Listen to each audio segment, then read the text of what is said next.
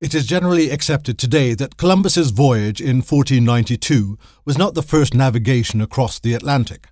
The Viking, Bjarni Herjolfsson, discovered America by accident in approximately 985 CE.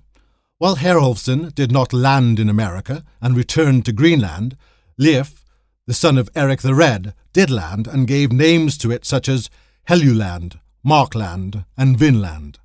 The story of these and further voyages are recounted in the sagas of the Greenlanders and that of Eric the Red.